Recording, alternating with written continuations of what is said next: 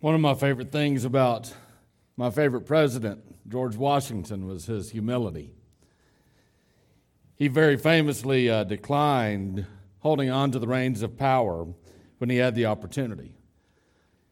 And on December 23rd, 1783, at the close of the War for Independence, he walked into the Maryland State House at Annapolis and surrendered his military commission to Congress, thereby affirming the principle of civilian control of the military. When King George over in England heard that he was going to surrender his military commission, he said, well, if George Washington does that, he will be the greatest man in the world. Later, after serving as president for 2 terms, again, Washington stepped away, relinquishing the reins of power. Unfortunately, men like George Washington are virtually impossible to find today. Instead, we're led at every turn by people who seek to elevate themselves. Some of these people think they are grasping the one ring to rule them all, when in reality, what they grasp corrupts them, turning them from the heroes the future generations could write songs about into real-life caricatures of the stereotypical politician. And that's a shame. These people think they have at their disposal the levers of power. And they have a favorite game that they like to play. It's called Life, Liberty, and the Pursuit of Compliance. Here's how you play. Everyone gets to vote for who they want to be the rule maker. Submitting fake ballots is allowed because this ensures that the least moral person becomes the rule maker. The rule maker, of course, makes up all the rules. In fact, the rule maker can change the rules in the middle of the game, so long as it benefits himself. Now, in order to get the most out of the game, the rule maker should follow certain principles. Principle number 1, word salads. That's right, word salads. Speak phrases such as that don't mean anything, such as, let me be clear, at the end of the day, I believe in better. Or here's another one. Even the smallest can show the biggest of us that none of us is stronger than all of us. Say things like that, and you're well on your way to succeeding at the game. Principle number 2, appeal for the children. No matter what rule you make or how much the other players have to sacrifice, practice this phrase, it's for the children. I'm doubling your taxes and moving into a bigger mansion. Why? It's for the children. Very good. Principle number 3, demagoguery. When the players start to catch on to your tricks, remind them who the real enemy is, other players. Then you can play one side against the other. Principle number 4, and this is the best one of all, rules for thee, not for me. Create rules for all of the other players, but exempt yourself from them. Special things happen when the rule maker uses the rules for thee, not for me principle. For example, like the governor of Nevada, you could restrict church gatherings during COVID to no more than 50 people in a building, no matter how big the building is, if it is for church. And at the same time, you can allow casinos who bankroll your campaign to operate at 50% capacity. You see, it is Christians, not gamblers, who must be burdened with stopping unstoppable pandemics. And Christians must be blamed when the pandemic continues. Or like the chief medical advisor for the president, you can tell everyone else to wear a mask while you yourself go maskless at baseball games and indoor parties. You see, it is the unimportant people who must breathe in their own carbon dioxide.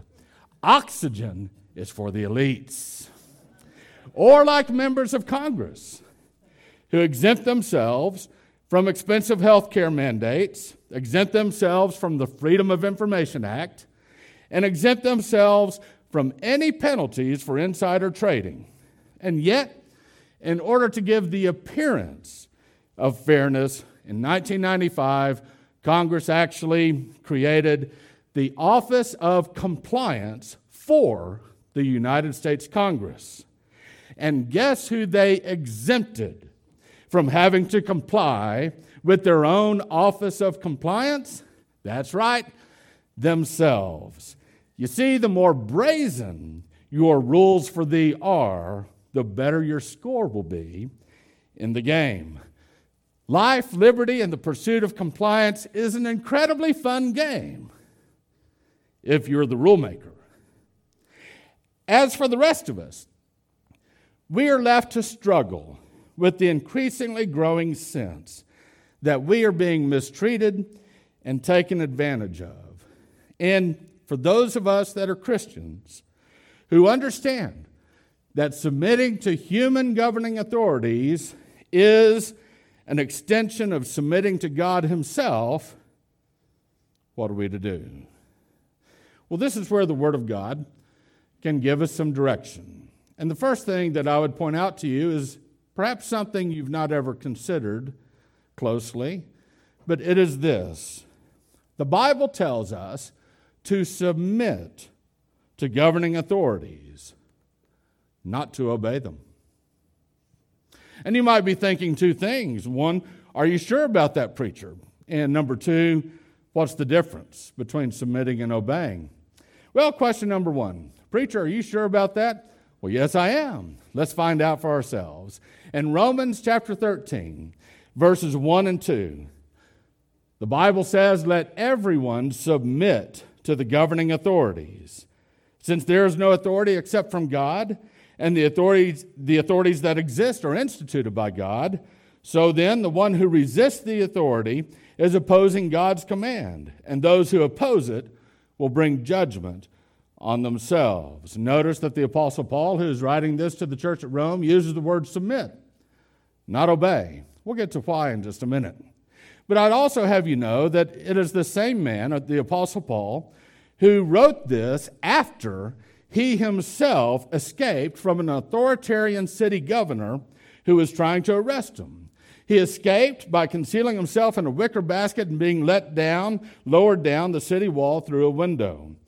So here's the Apostle Paul, who pretty blatantly disobeyed a city authoritarian mayor, and yet he tells us to submit.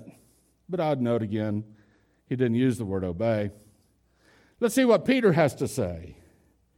Peter, in 1 Peter chapter 2, verses 13 through 16, he says, submit, same word, to every human authority because of the Lord, whether to the emperor as the supreme authority, or to governors as those sent out by him to punish those who do what is evil and to praise those who do what is good. For it is God's will that you silence the ignorance of foolish people by doing good. Submit as free people. I like that phrase. Submit as free people, not using your freedom as a cover-up for evil, but as God's slaves. Again, notice Peter uses the word submit, not obey human governing authorities. Again, this guy Peter, he's the same Peter who previously disobeyed the religious rulers in Jerusalem who told him and the other apostles not to teach or preach about Jesus in the temple. So here you have these guys, Peter and Paul, not insignificant men themselves, who both tell us to submit to governing authorities, and yet they both disobeyed governing authorities, didn't they? And that's why they use the word submit. So question number 2. What's the difference between submitting and obeying? The word obey in the Greek New Testament means to conform as a subordinate underneath a superior. It means to kowtow. It means to follow a command without hesitation. In the New Testament, the word obey always suggests a hierarchy, such as In that day, slaves obeying their masters. We don't have that issue these days. But again, an issue that we do have is children obeying their parents. Okay? There is no alternative than to obey. It's either obedience or disobedience. And when there's a hierarchy involved with a human authority, such as children and parents, you are called to obey them.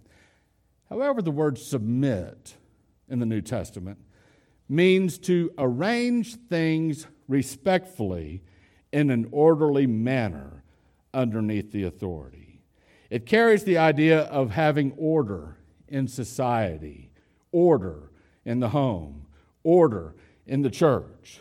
Submit, that word, means it sort of reflects God's concern for order and respect as opposed to anarchy and chaos, which God does not like. And so both Peter and Paul taught the governing authorities are necessary. Why? To keep society in order, for society's orderliness. And in that respect, we are to submit to their authority, for God has placed them in those positions. In our own experience, we have a city council, we have a mayor, we have a whole bunch of other various city officials, we have various state officials, especially the governor and all of those there. We have in the United States the president, we have certain officials there in the United States, and we are to respect the authority that they have. God placed them there to keep an orderly society. But we are not to obey them as if they are our masters or as if we are their children. Not at all. We don't obey them unthinking about the consequences. You see, governing authorities are not God. They are not. And the laws, the directives that governing authorities mandate and want us to comply with do not dictate our ethics. God dictates our ethics. He commands our actions.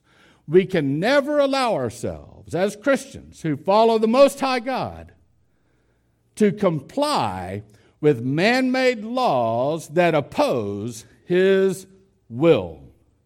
Man-made laws can never be our ultimate moral guide. Why?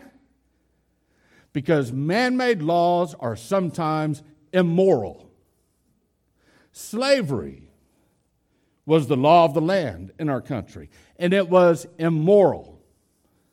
Apartheid was the law of the land in South Africa, and it was immoral. The Holocaust was within the bounds of the law in Germany, and it was immoral. Racial segregation in our own country was the law in many cities and states, and it was immoral. And there are laws in effect today in our country and around the world that are immoral. They are made and created by immoral lawmakers, immoral rule makers.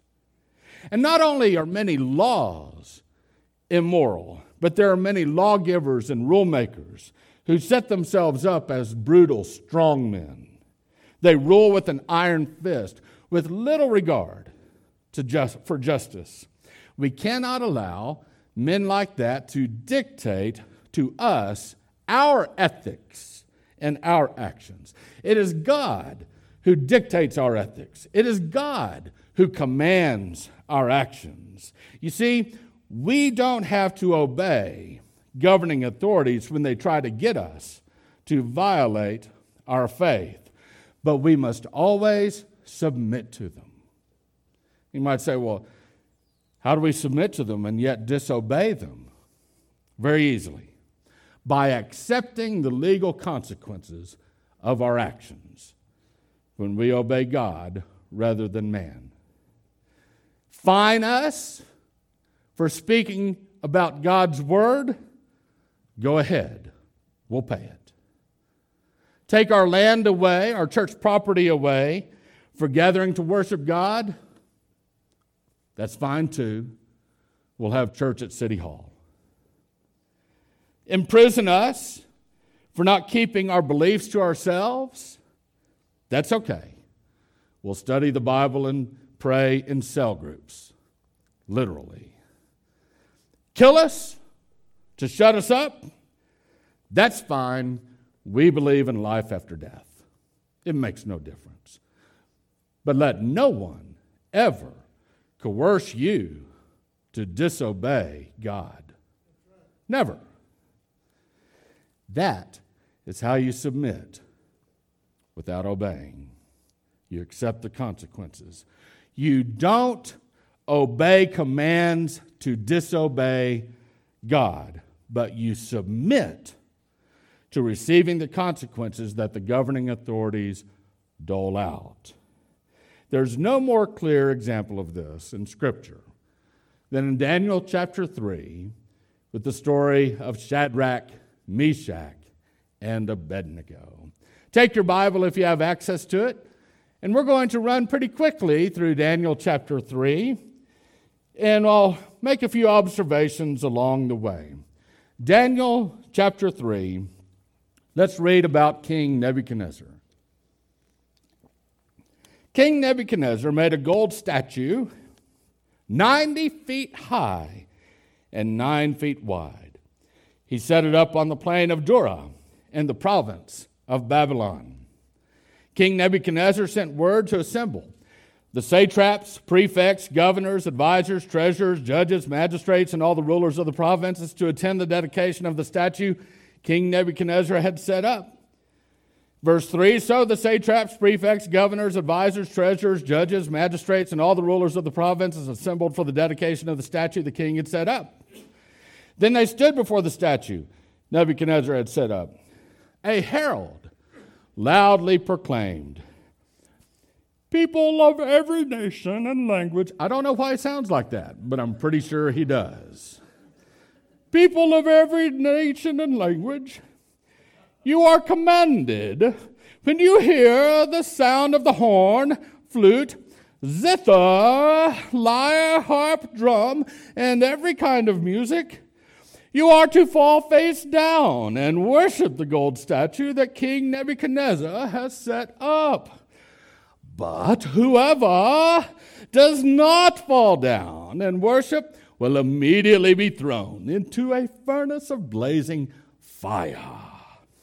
So, there you have it.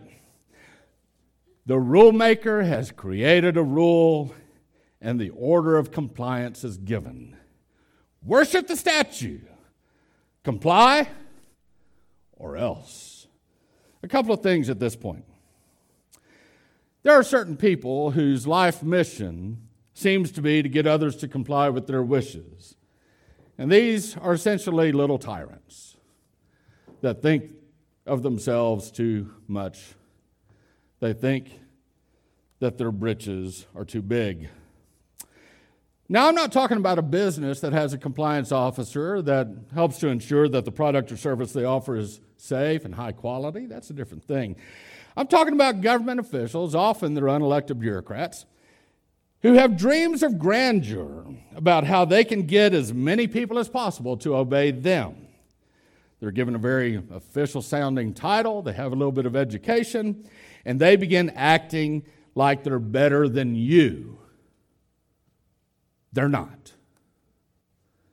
The other thing I would point out is that the compliance enforcers in life always have a punishment for those who refuse to comply. Sometimes the punishment is they will frown upon you. Oh no.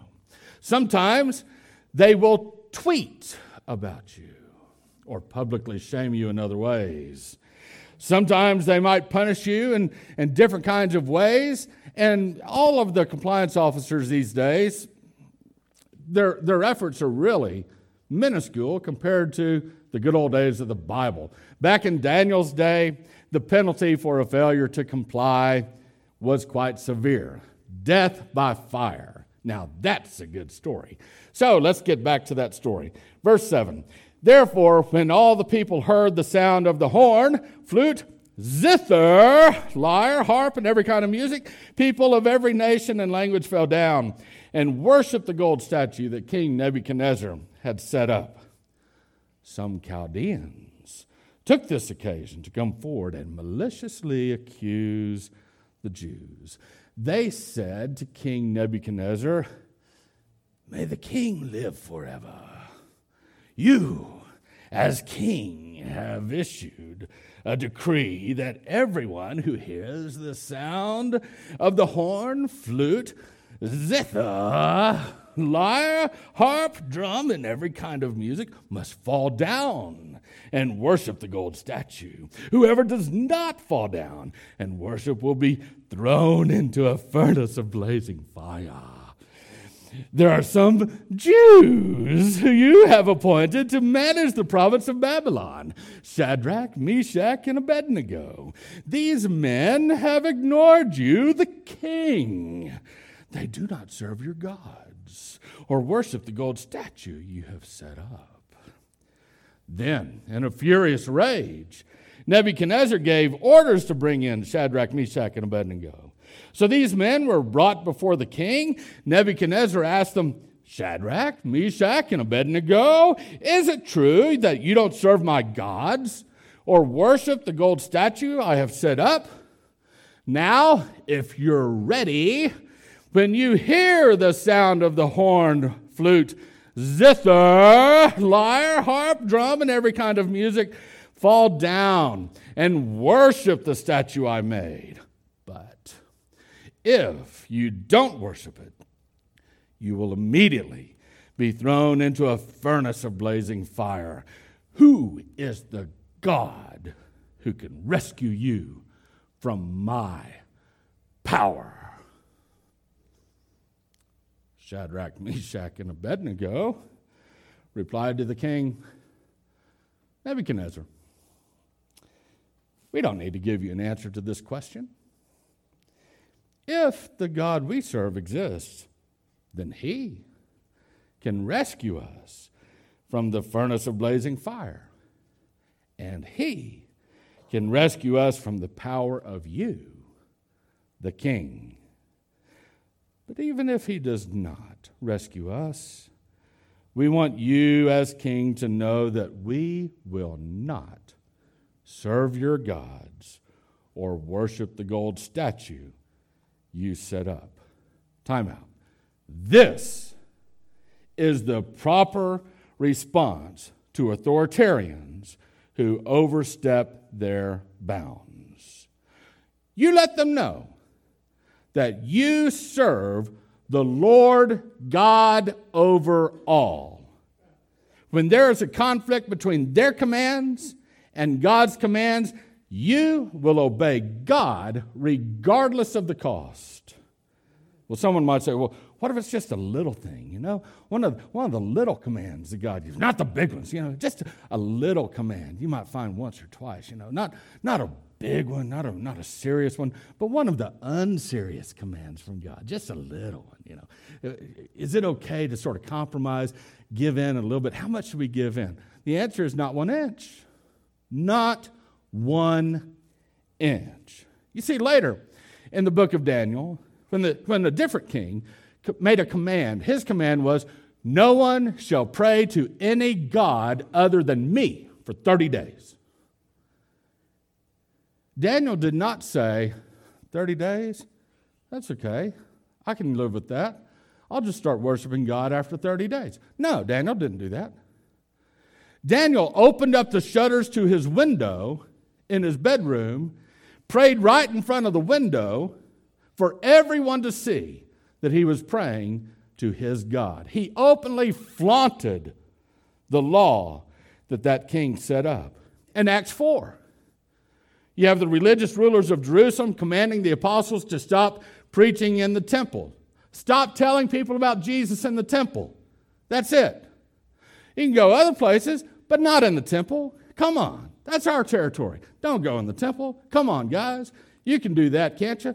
The apostles didn't look at each other and say, well, this is a big old world, we got the whole rest of the world, we could do that, we'll give in a little bit. No, they didn't give in at all. After they were threatened with beatings and imprisonment, you know what they did? They went right back into the temple and kept preaching Jesus. You don't give in an inch.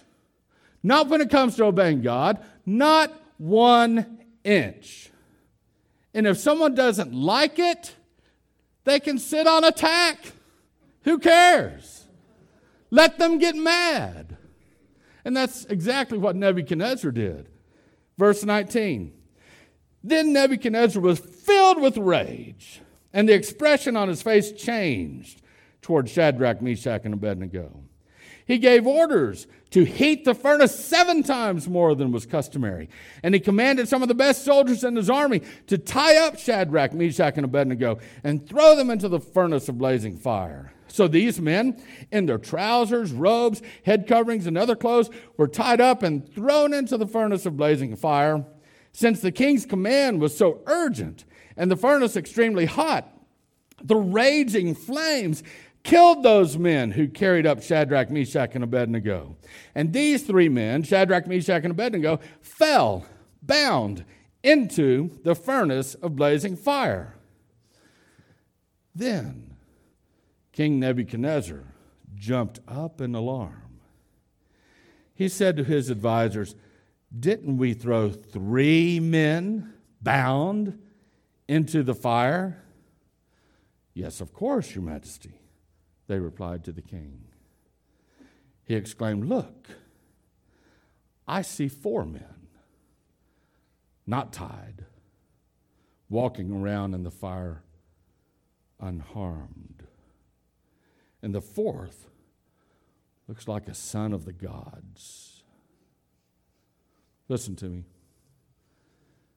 I cannot promise you that if you stand for God against the unholy dictates of an authoritarian, I cannot promise you that you will not get punished. You may not escape punishment. But I do know this. If you are acting on your faith, you will not be alone. Christ Jesus will be with you, just like he was for these 3 men. Verse 26, Nebuchadnezzar then approached the door of the furnace of blazing fire and called, "Shadrach, Meshach, and Abednego, you servants of the Most High God, come out." So Shadrach, Meshach, and Abednego came out of the fire. When the satraps, prefects, governors, and king's advisors gathered around, they saw that the fire had no effect on the bodies of these men. Not a hair of their heads was singed. Their robes were unaffected, and there was no smell of fire on them. Nebuchadnezzar exclaimed, "Praise to the God of Shadrach, Meshach, and Abednego. He sent his angel and rescued his servants who trusted in him. They violated the king's command and risked their lives rather than serve or worship any god except their own God. Therefore, I issue a decree that anyone of any people, nation, or language who says anything offensive against the God of Shadrach, Meshach, and Abednego will be torn limb from limb and his house made into a garbage dump. For there is no God who is able to deliver like this." Then the king rewarded Shadrach, Meshach, and Abednego in the province of Babylon. Listen to me. When governing authorities are unjust, we must speak up for justice. When governing authorities command us to violate our faith, we must bravely decline to do so. We must always respect those in authority, but let no one ever coerce you to disobey the Lord your God. We must follow the example of the Magi who defied King Herod, of Peter who defied the religious rulers, of Paul who defied the authoritarian mayor, of Daniel who defied the king, who thought he was a god, and of Shadrach, Meshach, and Abednego, who defied Nebuchadnezzar. Every one of them intentionally chose to disobey. And so this week when you're talking to your friends, you tell them, come to my church. My pastor told us to disobey. They might be interested in that. Listen, our greatest example, of course, is the Lord Jesus Christ. Jesus always spoke up for justice, for the cause of the widows and the orphans, for the cause of the children, for the cause of those who were mistreated. Jesus spoke up, and he himself was unjustly treated. Nobody could cause Jesus to disobey his heavenly Father. You see, Jesus knew that his heavenly Father wanted him to do one incredible thing. His heavenly Father wanted him to die a terrible death on a cross. And Jesus willingly obeyed. And nobody was going to stop him from dying on that cross. You see, when Jesus was arrested and he was blindfolded and he was beaten, he would not fight back. He would not curse those who hit him. When Jesus was falsely accused as he stood trial, he did not defend himself. When Jesus was asked by the Roman governor, "Don't you realize I have the authority to release you or to kill you?" Jesus replied, "You would have no authority unless my Father gave it to you." And he submitted to the authority of that Roman governor. You see, Jesus did not comply with the wishes of those who wanted him to sin. Jesus did not obey those who wanted him to rescue himself from the Father's plan. But Jesus did submit to the governing authorities who took his life. And after Jesus died on the cross, no greater authority than death itself wanted Jesus to obey its power and remain dead. But the Father had other plans. So Jesus overcame death. Jesus overcame the grave.